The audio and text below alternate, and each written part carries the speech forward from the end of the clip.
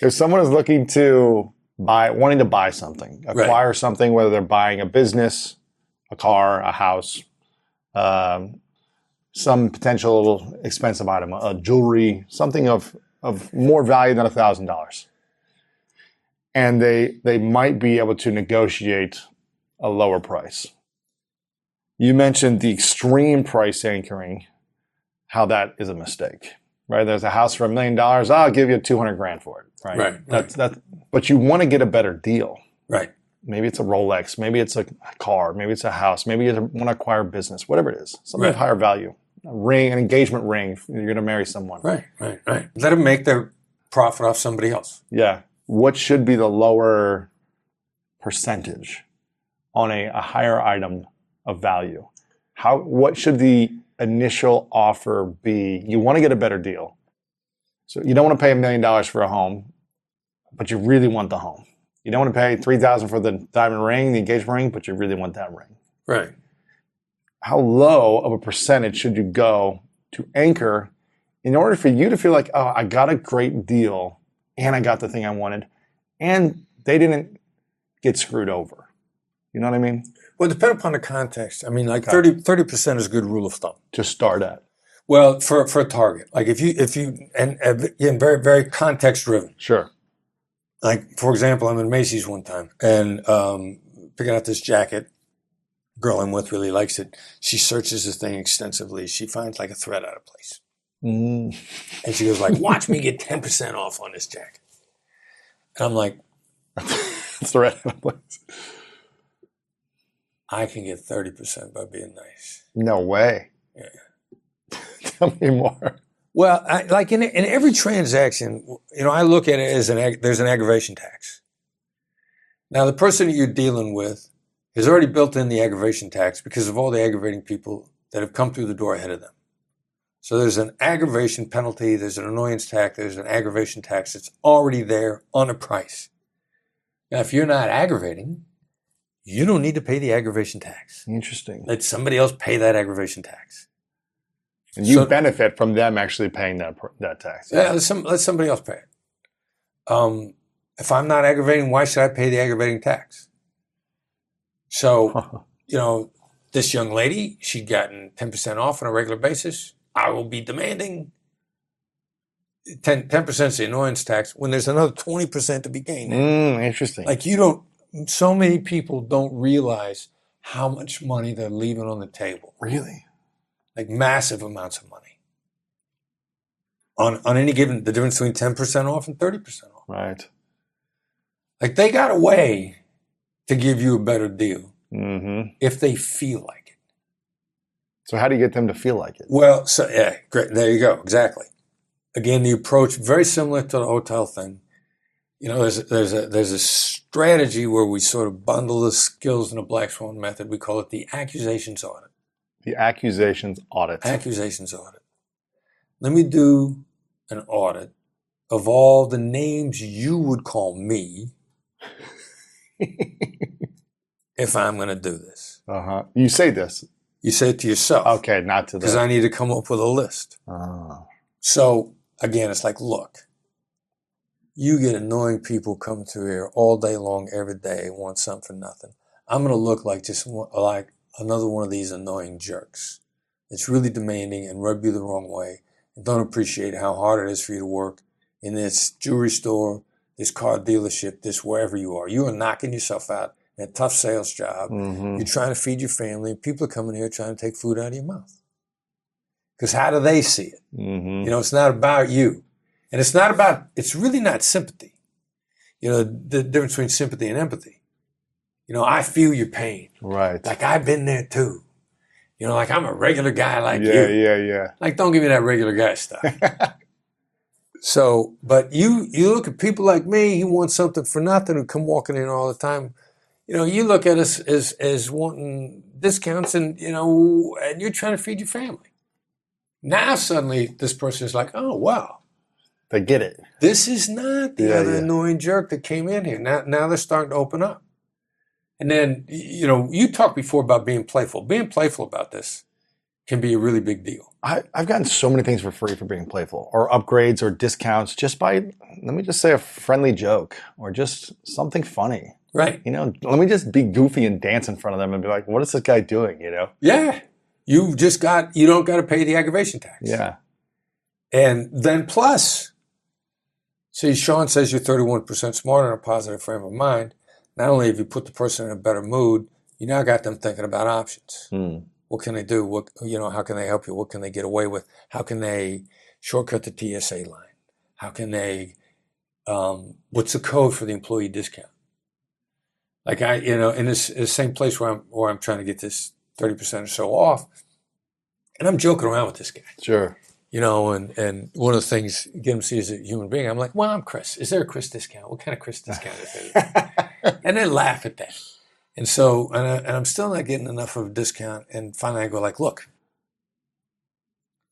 give me the employee discount. Now I've been joking around and I smile when I say this. This guy goes like, if I give you the employee discount, I got to pay for this thing myself. And I go, I'll pay you back. Yeah. And I'm laughing and he laughs.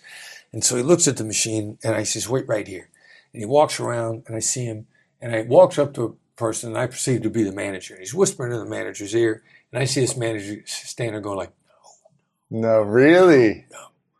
And he comes walking back and another employee intercepts him, whispers in his ear, and I see his eyes light up and he walks over and he plugs in a discount for me and we get the 30% off. Wow. But I was joking with him. I was showing I knew what it looked like from his perspective. I'm getting myself out of this aggravation tax thing. Let somebody else pay the demanding, aggressive, annoying tax. You go in there and you brighten somebody else's day up. You leave the world a better place.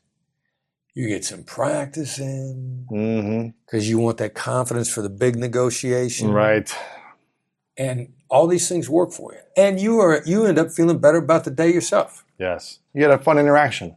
Yeah. And you got a discount. Exactly. Remember, you don't get in life what's fair, you get what you negotiate.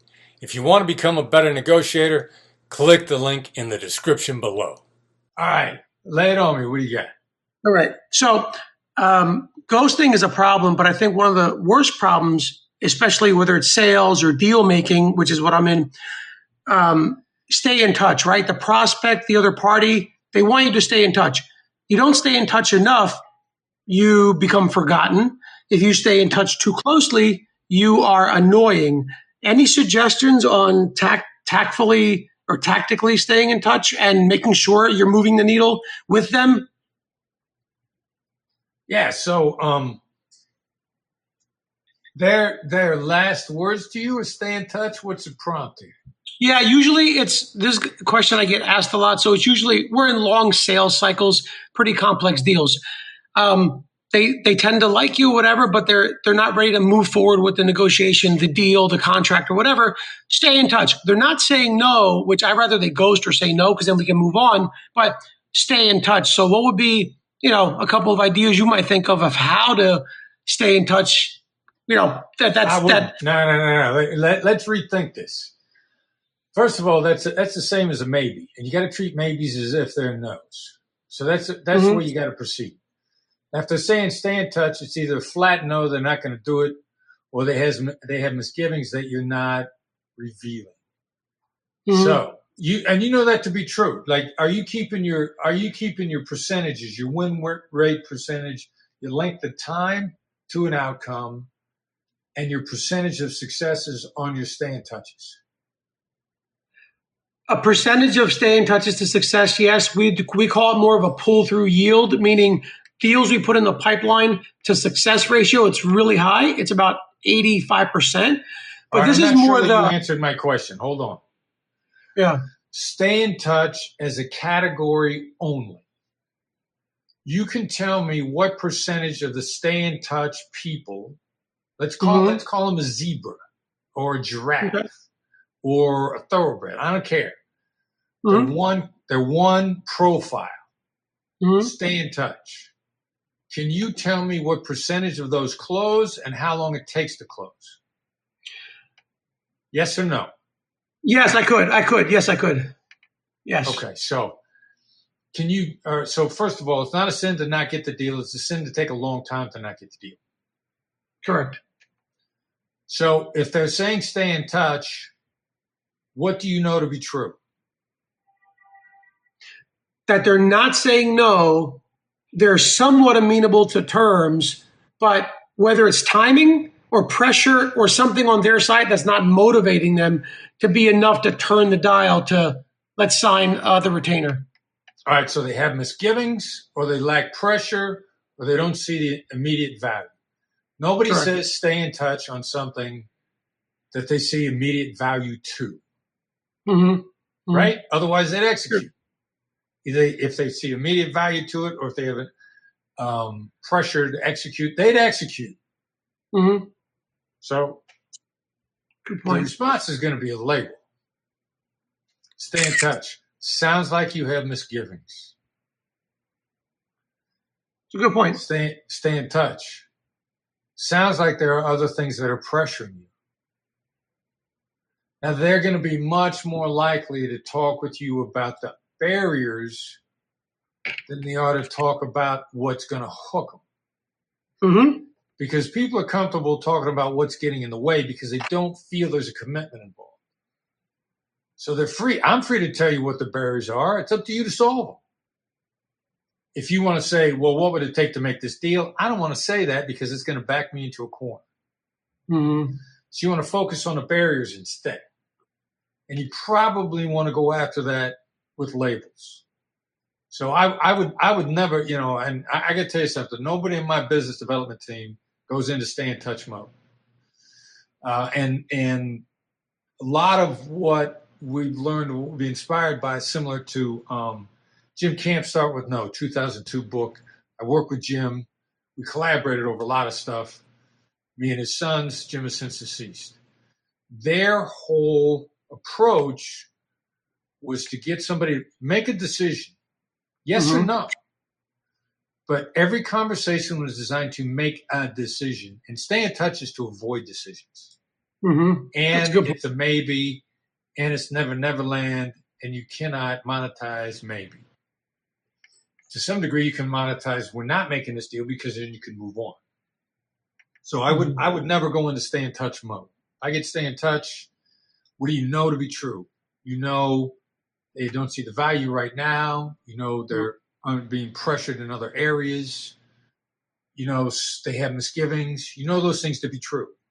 Mm-hmm. Throw it out with a label, focus in on that. They're going to be much more likely to talk with you. I like the take on that. Very good. I love it. Thank you. You're a rock star, man, but you know.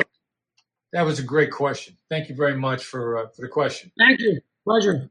I say no. I used to say no before we finished the sentence. But, once I said no, I felt protected. And I'd say, all right, now tell me again what you wanted, because I felt like I can now listen with no commitment. And as stupid as changing from, have you got a few minutes to talk to, is now a bad time. I mean, you could hear people dial in and focus on you when they say that. They'll hesitate for a second. They'll clear their head and they'll say, no, it's not a bad time. Or, no, it's not a bad time, but what are you after? The point is you want their focus, and yes creates distractions, and no clears distractions. Do you see a difference between is this a good time versus is this a bad time? I never ask anybody if it's a good time, ever. It's it's counterproductive. Okay. Because is this a good time? Well, I don't know what you want to talk about. I don't know how long you want to talk.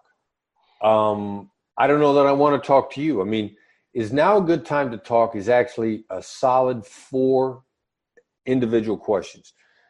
Do I want to talk to you? Do I want to talk about what you want to talk about? How long are we going to be on the phone? How do I get off of the phone? You can't answer that question without having all those subsequent questions running through your mind, which means you're completely distracted. And that's why something as simple as is now a bad time is a really bad question. Mm-hmm. I like it. Let's talk about the preparation. Right. You talk a lot about there's a fine line between preparing for a negotiations where it sometimes you prepare too much and so that you have assumptions versus hypothesis. So I've always been taught, walk into a negotiation with as much information as you can. You understand their situation, you understand their options, your competition, all of it, so that with that preparation, you can go in and be ready for whatever they throw at you. But you say a couple of times in the book, or when I was rereading it again, that sometimes less is more when it comes to preparation for a negotiation. Could you? Yeah, and let me answer that after I go back to what I said a second ago, because I think I misstated the question that I said was bad. Have you got a few minutes to talk is a bad question. Yes. Okay, and I think somehow I misstated it a moment ago. Yep. Okay, so now let's go forward to preparation. Mm-hmm. All right, so we got to look at the negotiation process as an information gathering process. So you don't gather your information and then negotiate. You gather some information and then dive in to confirm it. There's always going to be pieces of information you can only get from the negotiation to start with. Those are black swans.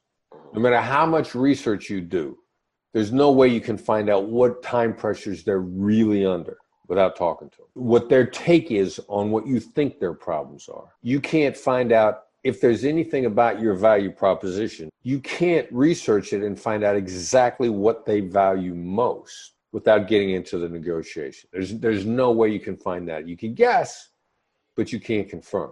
So a lot of people are scared to get caught off guard in the negotiation. You better get caught off guard. Like I said, if you didn't discover stuff in the interaction, then you're actually a horrible negotiator. You're not discovering anything. There was one guy in sales that was applying.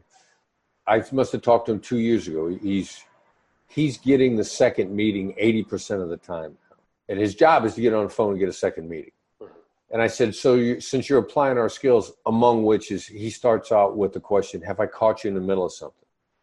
He said, every single time the answer is no, but what's this about? And that sort of response tells you that they're completely dialed into you, which is where you want to be. But I asked him, how much research is he doing are you doing more research or less? And he said, way less. They're going to tell me more than I could ever find out anyway. Their LinkedIn profile is not going to tell me what I need to know. Their Facebook page is not going to tell me what I really need to know. I got to get it from them. Your main tenet of negotiation is tactical empathy. Right. And the FBI actually thought that the best approach was empathy, which I think is really interesting when it comes to negotiation. People just want to be understood. They want to be accepted. They want to be heard. So tell us a little bit about tactical empathy and how important it is in a negotiation. Right, so empathy has become confused with sympathy and compassion these days. Now, real fine line is empathy is not compassion. It is a very compassionate thing to do, and it is a critical step towards compassion. You can't become compassionate without having empathy first. But empathy is just completely understanding where someone's coming from and being able to articulate that, especially the parts about it that you might not like. Those are the critical issues. If I make you nervous, if I intimidate you, I should say, I probably intimidate you. Mm-hmm. That's going to demonstrate understanding on my part. And we dropped the word tactical in front of it, first of all, to try to divorce it a little bit from needing it to be sympathy. And also the fact that we know how the brain works these days because we have neuroscience. I can watch the brain work. And so if we know how it works, why don't we take advantage of it for better relationships, for great collaboration? Give me an example of how you would use tactical empathy in a negotiation. And I may say something at the very beginning of the negotiation that, when people call us on the phone, we say, look, you got to be pretty nervous about trying to negotiate with a negotiator. That's calling out the elephant in the room, not denying that it's there. Just say, hey, there's an elephant in the room. And as soon as you do that, if you deny there's an elephant in the room, people say, hey, what's the matter with you? There's an elephant right there. Right.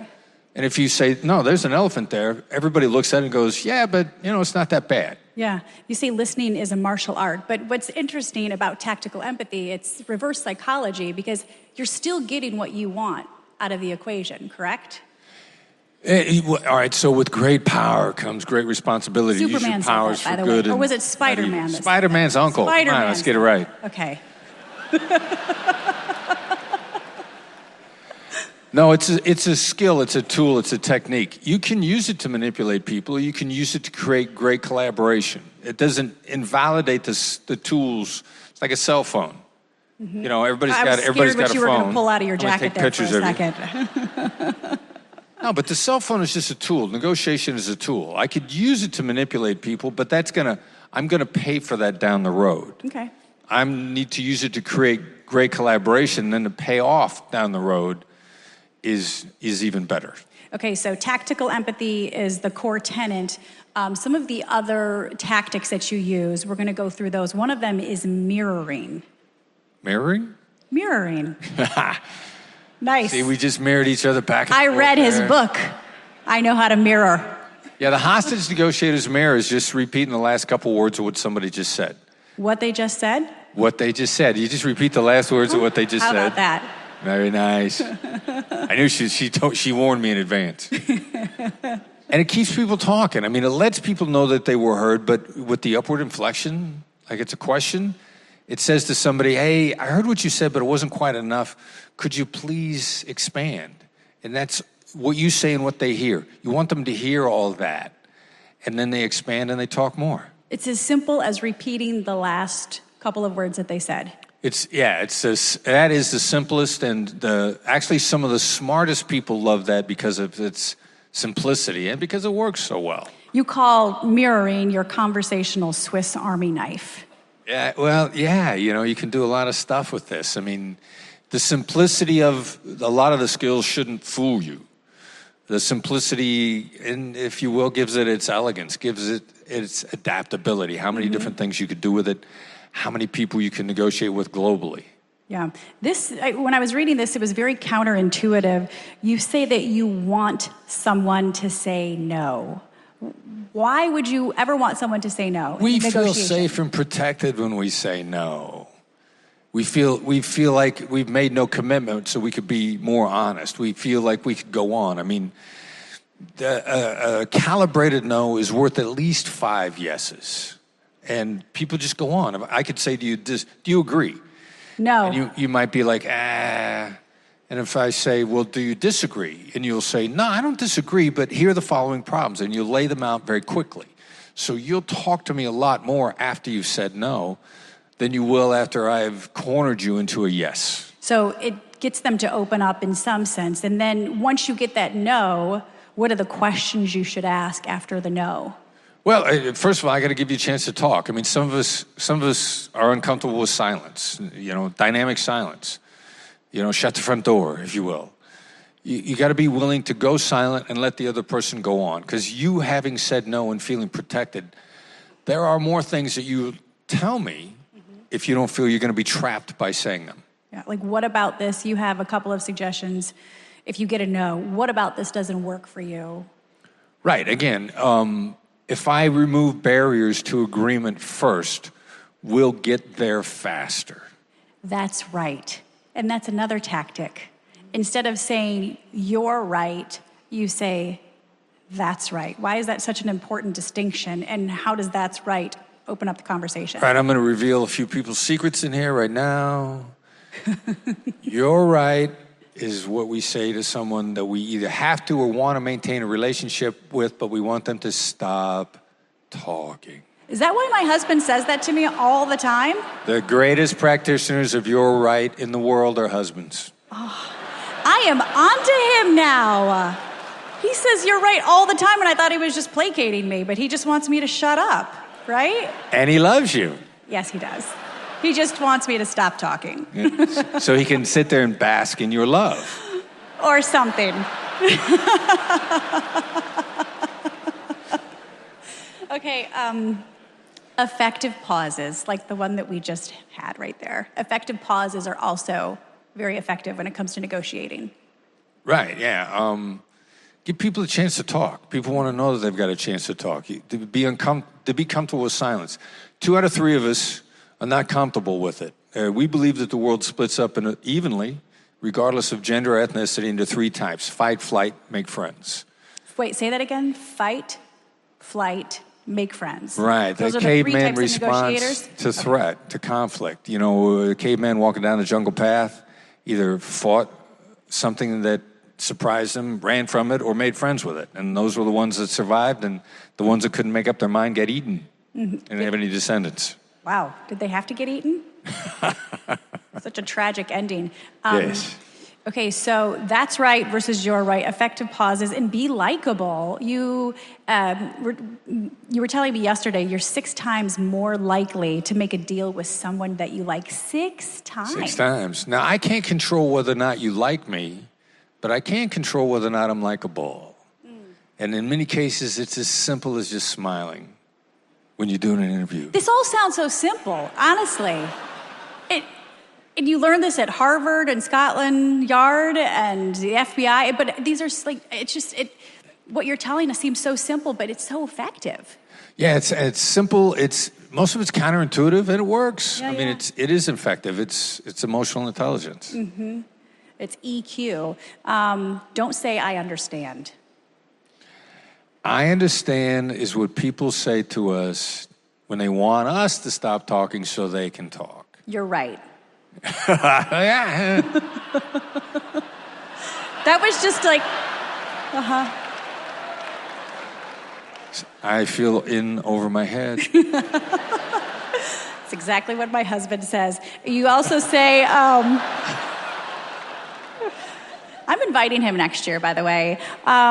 You want to ask, it's not what they're asking, it's why they're asking it. And you really want to figure out why they're asking for what they're asking for without saying, what are you asking for, right? You're trying to get into the why, well, not you the get what. into the why, but why, this is another thing we find out as a hostage negotiator. Literally, I've had a chance to test drive this stuff on the entire planet.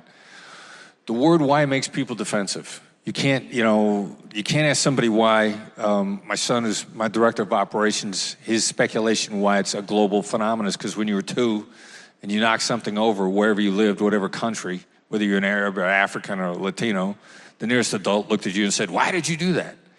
And everybody's had it drilled into their head that you've done something wrong when somebody says why. So you do need to find out their whys, but you switch the why to a what. Okay. And instead of saying, why'd you do that or why do you want that, I say, what makes you want that? And then you're more likely to answer. Interesting.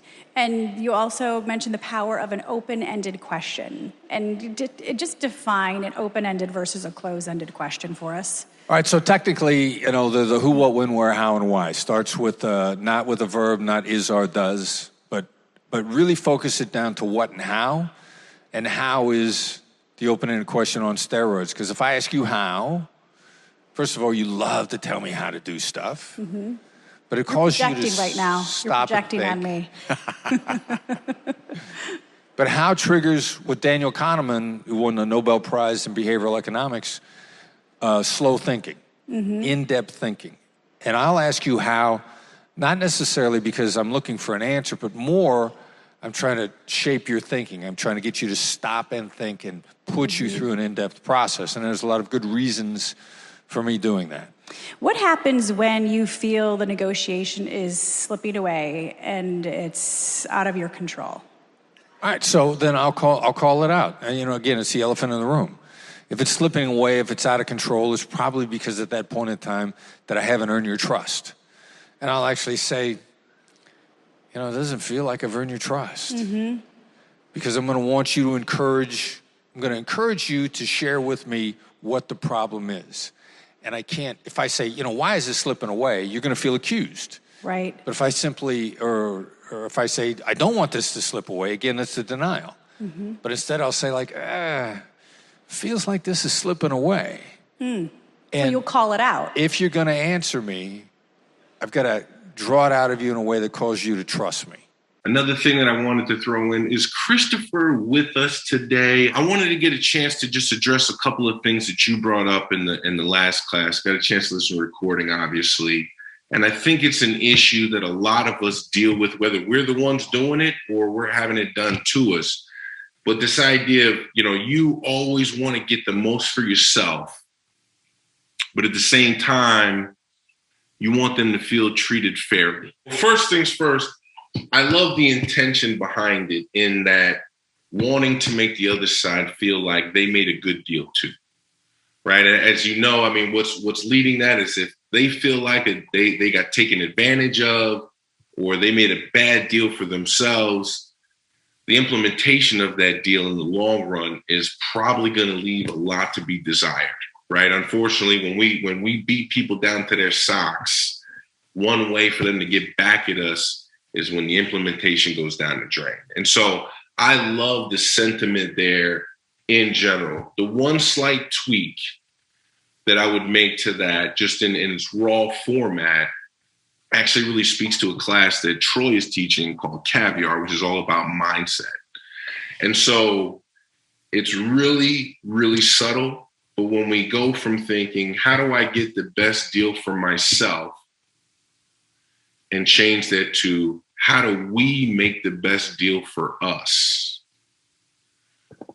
That's a simple enough mindset shift and a slight enough tweak in the focus that now the intention really becomes more about us rather than what do I do for me? And then as I'm getting everything I need, how do I kind of fix and make them whole at the same time, right? Instead of making it two separate pieces, you attack it much more holistically. And it's just simple mindset shift.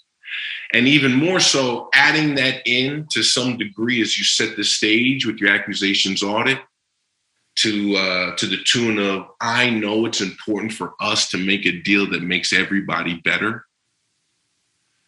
Adding that as your intro to set the stage is some of the way to inject that into the environment, as it were. But Derek, one of our other great instructors and success coaches, and he's been with Black Swan for a long time.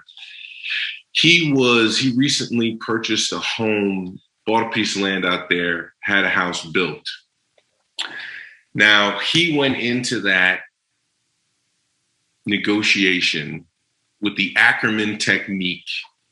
He used that to leave no meat on the bone for this contractor that he was dealing with.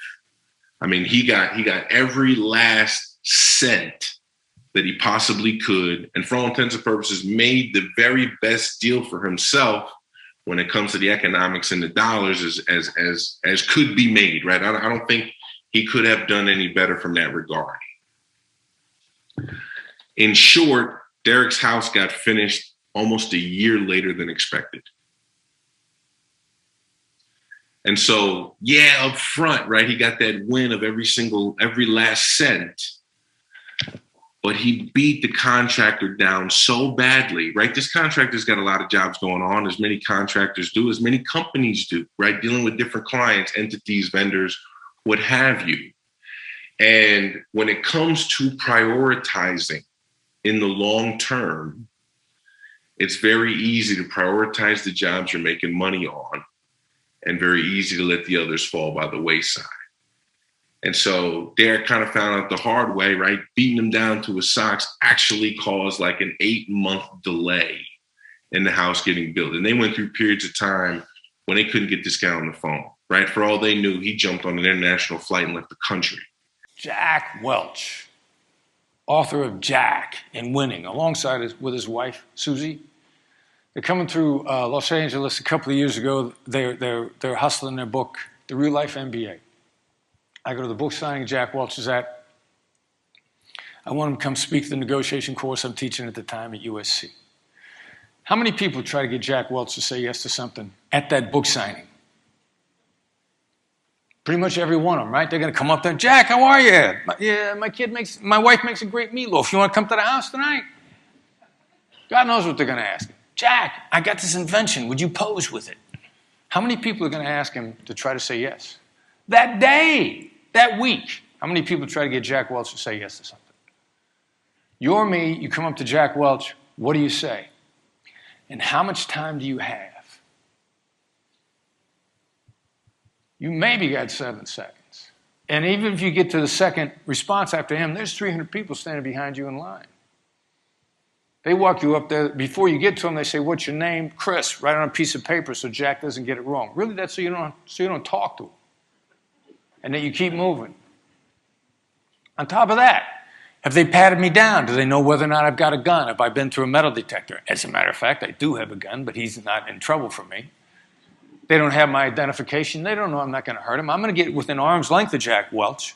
Action is quicker than reaction. They can't stop me from doing anything I want to do. This is the dilemma of bodyguards.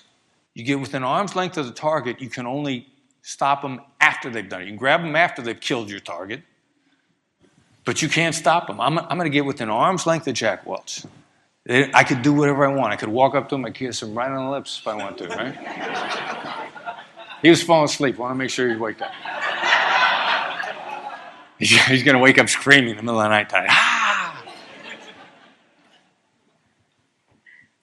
I walk up to Jack Welch, and this is what I say to him. Is it a ridiculous idea for you to come and speak at the negotiation course that I teach at USC?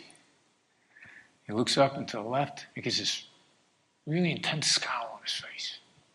And he just freezes. And I think to myself, I just killed Jack Welch. He had a stroke. He's so furious. And he's going to die. And the security's going to tackle me and drag me on cuffs. I'm going to say, but I'm an FBI agent. We don't care. He killed Jack Welch. So initially when he doesn't die, I'm relieved. But he still doesn't move. But finally he unfreezes and he looks at me and he says, this is my personal assistant's name. This is a special Twitter account we have set up to communicate with her. I will call her and tell her who you are and what you want. I think we're going to be in Los Angeles in the fall. If we are, we'll come in and speak at your class. Calibrated no is worth at least 5 yeses. Do your homework and the test is easy.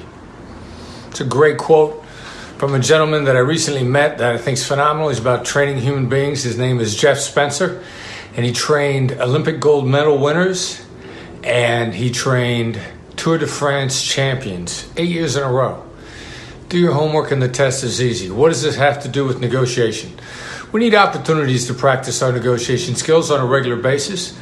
And the regular basis is the low stakes practice to give us the high stakes result. So the phone calls that we get each and every day. Somebody calls us on the phone and says, have you got a few minutes to talk?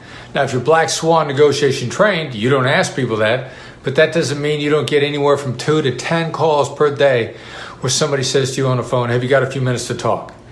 Now, I wrote a piece for The Edge a couple of weeks ago that said, write down on a card next to your phone the mirror, so that when somebody says, have you got a few minutes to talk, your mirror response would be, a few minutes to talk? And they begin to give you a lot of information, and you get some low-stakes practice in because you don't even know what this conversation's about, and you get to practice on mirroring. So today we're going to practice on labeling. How do we get some low-stakes practice in on labeling? Same situation. Somebody calls on the phone and says, have you got a few minutes to talk? You say, sounds like there's something on your mind. Say it with a smile. Say it nice and friendly, because tonality is where expertise comes from. Tonality comes from mastery. Write down on the same kind of a card that you put your mirror skill on, put it next to the phone. At the top, put caller. Have you got a few minutes to talk?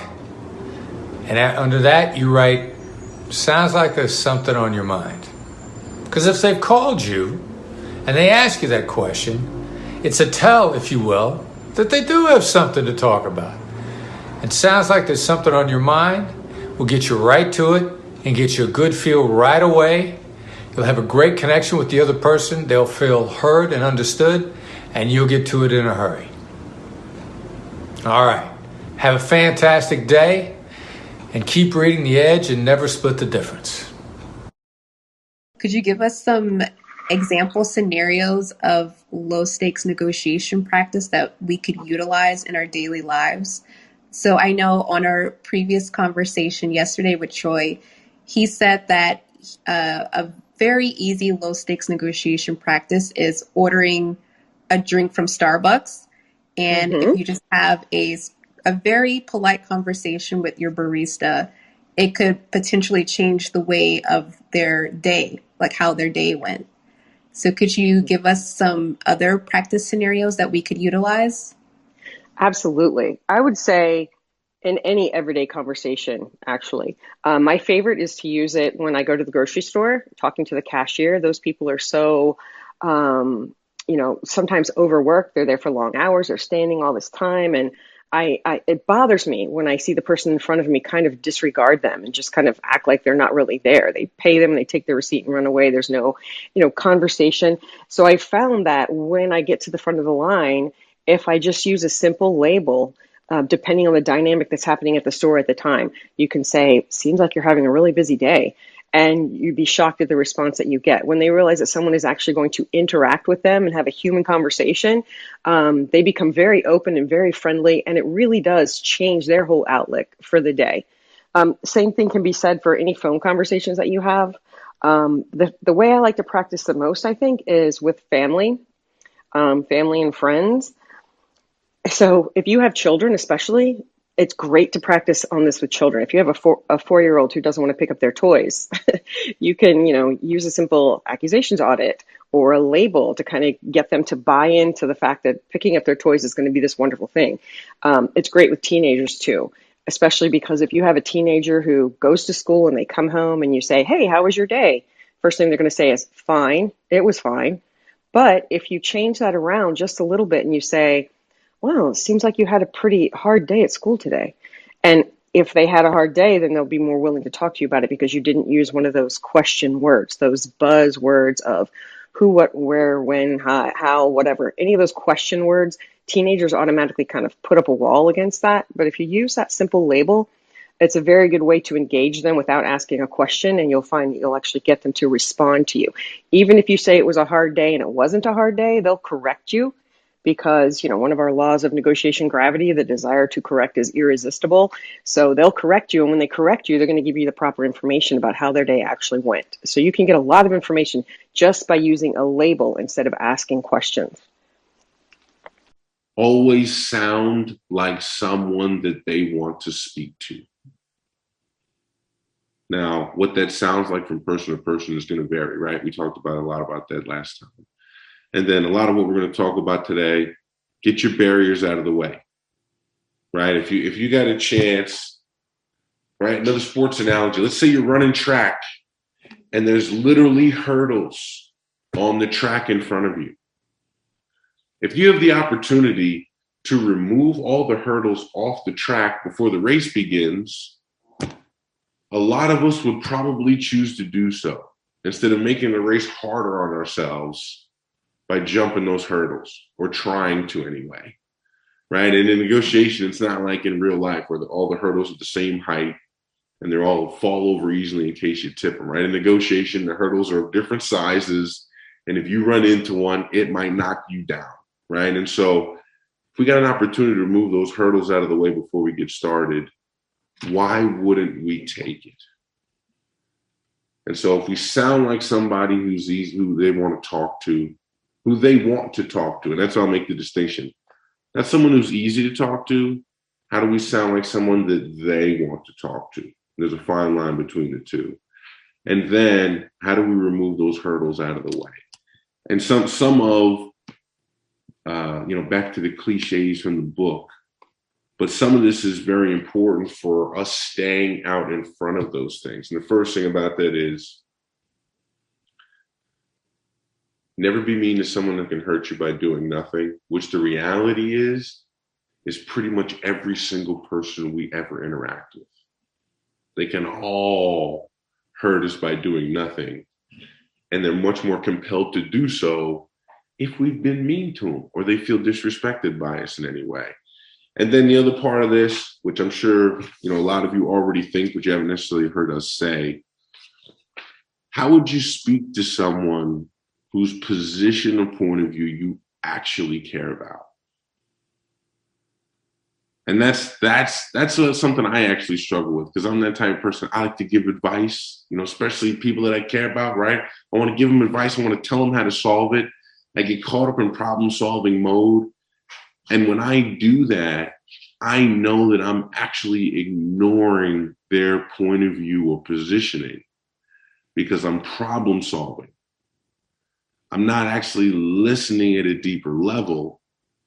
I'm trying to help them figure out how to solve it or how to help them see the solution as opposed to just listening deeper. And those are two very different things. So again, keep those things in mind. It's much harder to get our barriers or our hurdles out of the way if we're not focused on how they're affected emotionally at a deeper level. Denise, unmute yourself if you can. Hi. So Denise is here in West LA, and this recently she's had a long-term client who she's done multiple deals with. Just purchase a big property from her, and then in purchasing that property, he turned around and wanted to sell 3 properties that he bought from her. How long ago? 1 was a year ago and 2 were 3 years ago. Okay. And so when he came to her about listing the 3 properties, Denise informed him that her fee was 6%. And, he really pushed back on that and said, I don't think that's fair. Why don't you give the color, Denise? So, it's his business manager who signs everything, but I felt in the interest of full transparency, I did want to let him know it was 6%. And he said he thought it was 3%. We got over that hump. The business manager signed it at 6%. Now that he's realizing that he's going to probably take a loss on all 3 properties or very barely a break even, he asked me to reduce my commission to 5% and was really emphatic and felt it was a fair ask. He's never worked with me as a listing agent. And that's one thing I brought to his attention, that he doesn't know yet. You don't know what you don't know. And he doesn't know yet the value I bring as a listing agent. And how are you feeling? Again, you just sold him a big property and earned a nice commission check. Mm-hmm. Now you're going to list 3 properties. Mm-hmm. You want to have a standard of 6. That's what you typically charge. That's right. And now he's pushing back on you, and you were feeling what in that situation? Well, initially I was feeling threatened, challenged. I was feeling like there was probably no way that I was going to get him to agree to the 6. I was feeling that future business was at stake. Feeling that I was going to let myself down, let the group down if I didn't stand firm at my 6. And it took me a minute to be able to see the bigger picture. And that, I'm not disappointing anybody if I make a business decision in deference to the relationship. So I did ultimately, agree to go to the 5. All right, let me jump in here for a little while. Okay. All yours. First of all, let's everybody learn the Barbara Corcoran line. All right, so I was I did a clubhouse room on Equal Pay Day for women. We get some interesting women in there talking about it. Barbara Corcoran, Molly Bloom, Kat Cole. I mean, some real rock stars. And got to kick. Barbara Corcoran is a handful, by the way. I mean, I got to tell you something. You got to bring your A game when you're in conversation with her, because her dealing.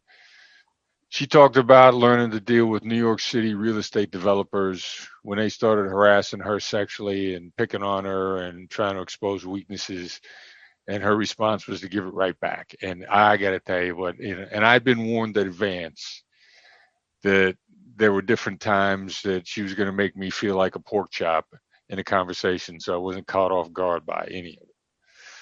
But one of the things that she said that I really loved in that conversation in her negotiations was, I have never regretted saying, give me time to think about this. And for somebody with that much business experience who knows each and every word that she's choosing, for her to say something as strong as, I have never regretted saying, give me time to think about this. I don't know that I got any statements that yet that I would attach that much certainty to in my world. So, you know, what Denise is talking about is how hard you're going to get knocked off your feet when somebody drops the F-bomb on you, and all the different things that's going to go through your mind, and your visions of the future are abruptly changing, and you're concerned about relationships. I mean, your amygdala is firing on an extremely high level at that point in time, and ain't no good visions going through your head, because you're a human being and your amygdala is just, you know, being kicked into high gear. And so, I mean, I'd even practice staring in the mirror and saying, give me time to think about this. Because that's what you're looking to do. You're looking to buy some time, because the F-bomb is going to knock you off your feet. And catching you off guard, especially from a long-term client, done a lot of business with. Worried about relationships, worried about future deals, worried about obligations. I mean, that's a lot. Those are a lot of legitimate things to be banging through your brain all at once. You're getting dive bombed by all these concerns. Give me time to think about this.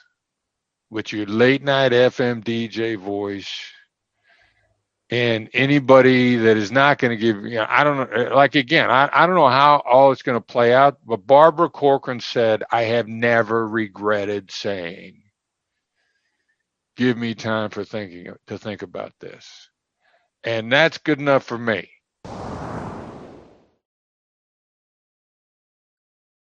Question behind a question is always the most important issue. But here's what we want you to be really cautious about yes-oriented questions, because he didn't mean that as a trap. He meant that genuinely and honestly, simply to try to confirm some information and see if it was okay to get into an area. The problem is the yes-oriented question on the other side always feels like it's a trap. We're yes battered on the other side, which is another reason why you got to get out of that. Because somebody's guard's going to come up automatically. And to me, you're like, well, I'm not trying to trap anybody, so therefore I should be able to use a tool that trappers use. I'm still going to feel trapped because I'm battered with yes. You did a nice job helping us illustrate 2 points. Number one, the yes is still a trap even when you don't mean it to be. And number two, really, what I, as an understander, need to know is what's making a mask. That's where you really get into real conversations. So, what made you ask?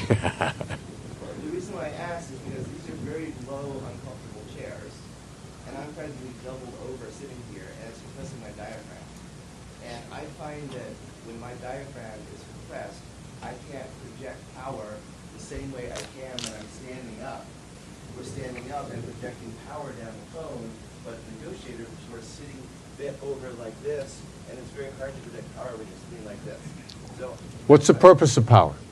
What's the purpose of power? Mm-hmm. To control the situation. All right, so here's what I very respectfully, it's going to sound harsh, we want you to get out of that. Secret to gaining the upper hand in a negotiation is giving the other side the illusion of control. If you're a control-oriented negotiator, I got you. Your overriding objective is to feel in control. The key to power negotiations is deference. Well, I understand all that. I just wondered if it would be more comfortable, hey, you know, you can see your DJ voice more comfortably like this than if you down like this. I just wondered if that, but you confirmed my question, which was you purposely had everybody down like this. What was my purpose? To make them, No. Okay. See, now he took my answer and he heard what he wanted to hear, didn't he? Did I ever tell him what my purpose was? No. He simply confirmed the yes and went, aha! Did he actually confirm? Did anybody hear me say what my purpose was? Did he jump to a conclusion? Yes. Did he add any more information to even try to confirm his conclusion? No. This is enough of a problem for all of us. That our academics have a phrase for it. If our academics have a term for it, it's a problem. Confirmation bias.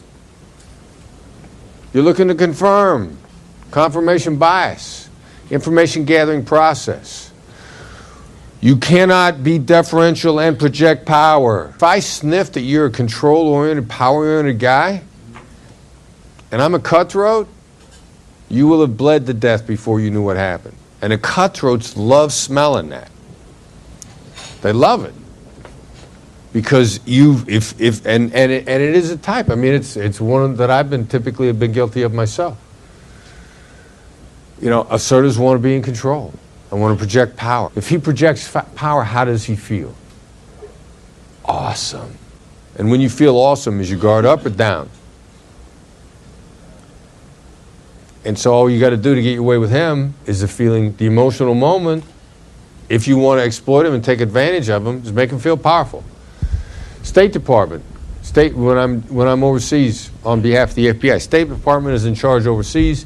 The FBI is in charge of investigations and negotiation strategy. The FBI is not good at not being in charge, and we're always in charge domestically. And my first time in an embassy in the other country, I'd be like, all right, look, I'm in charge of negotiations. This is how we're going to do this. And State Department would be, you're not in charge of nothing. We're in charge.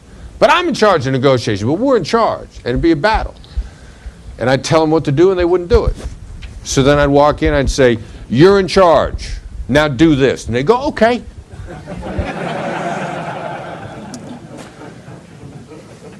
It's silly. But somebody's determined to be powerful and be in charge. Make them feel powerful and in charge. Create that emotional moment. You can have your way with them. Well, let's say you and I are bargaining or negotiating, and then I tell you I can't pay that price. I should absolutely stay strict with that number, right? Because if I move from it, let's say I'm willing to pay more, wouldn't that make me look like a liar? Because I said I can't do it. But then here I am saying, okay, I can pay a little bit more. So I'm just wondering, if I say I can't do that, should I absolutely mean it and not move from it? Because if I don't, I'm afraid I'll look like a liar. Long-term relationship might be damaged. That's a great question. Okay, so if you are the one who's saying, I can't do that, which I think is the angle you're coming at it from, right? If I was saying it, and if you were saying it, what I would suggest is pretty much exactly what you said, not to move off the number, right? When we do not say things in the attempt to manipulate, we say things in an attempt to influence and then let people know what our positioning is. If that's your true position and you want to be honest about your position and you go to that number and that's it, then I would suggest sticking to that, which is part of what the phases of no that we're getting into here in a second, right, will address. So personally, I would say, yeah, if you're going to do that, stick to it, live by it, don't come off it, right? Use tactical empathy to say, I know I'm a jerk. I know this makes me sound terrible. I would imagine that you're thinking all of these horrible things about me since I said that, right? Like hit them heavy with those things. Now, vice versa. Right? Flip side, you're dealing with somebody else who says, I just can't do that. Now, I'd love to say that more often than not, those people are being honest. They are genuinely exhibiting that they can't move any further. Unfortunately, we also all know that that's not always the case, right? There are those people out there that is technically a category that people who use a phrase like that fall into. But unfortunately, we know more often than not, it's probably a manipulative thing, or it's another way to, when people don't know how to exhibit it physically or with their voice or in an emotional standard, this idea of he or she who cares least wins, right? That's how people will try to articulate that with those words. I just can't go any further. And then you get them to move a little bit more. Perfect example, this is like Pawn Stars. I don't know if anybody's ever watched Pawn Stars. They are a great show to watch when it comes to, like, if you just want quick repetition on what human beings look like as they're going through into the emotional roller coaster of bargaining. What are some real simple things that people react to? Pawn Stars is a great thing to watch. And I would suggest, like, go on YouTube, type in like Pawn Stars, like craziest deals. And you can spend 5 minutes watching like 10 straight bargaining scenarios and really watch how people tick, which is really interesting. But there's somebody who does that. They go, that's my bottom line, right? 22,000. Like, oh, how about you do 24? No, 22,000. I can't go any further. And then they come up to like 22.5 or something before it's all said and done. And so that's another place where if you're getting that, responding with a form of tactile empathy is always going to be more effective than using a number. Something to the effect of, it sounds like you're getting a lot of pressure internally.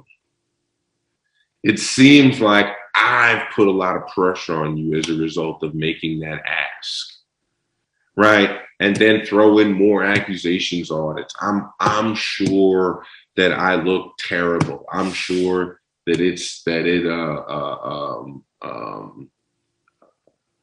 makes me look really greedy. I'm sure it makes me look like I'm trying to be uncollaborative on purpose, right? Hit all those things. And then for the purposes of the exercise we're talking about right now, right? What's the no-oriented question or the thought-shaping question that you throw on the back end of that tactile empathy to get them to come off that this is as far as I can go. Now, in the rare case that they fall into the category of being completely honest, they'll probably start to get a little angry, but not really angry. The people that escalate from 0 to 100 right away, that instantly go from being, maybe they were a little bit angry the whole negotiation, and now they're spilling over the top. Or they've been completely calm the whole negotiation. Now we've gotten to the price discussion, and they immediately are going boiling over. That is a tactic. That is all that is. People have those individuals, and more often than not, assertive types. They have learned that they can make people move, take any sort of movement whatsoever just by exhibiting so much anger. What's really interesting about these people, and this is kind of a separate topic, is those are also generally the ones that say, I like to keep emotion out of business, right? Business is not an emotional thing.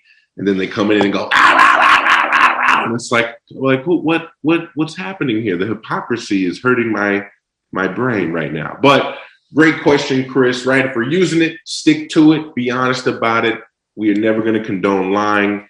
And then if it's the flip side, you get it from the other side, chances are they're probably not honest. What else do we use to kind of combat that? It's going to be a form of tactile empathy combined with a label, no-oriented question, thought-shaping question, which you all are going to work on right now.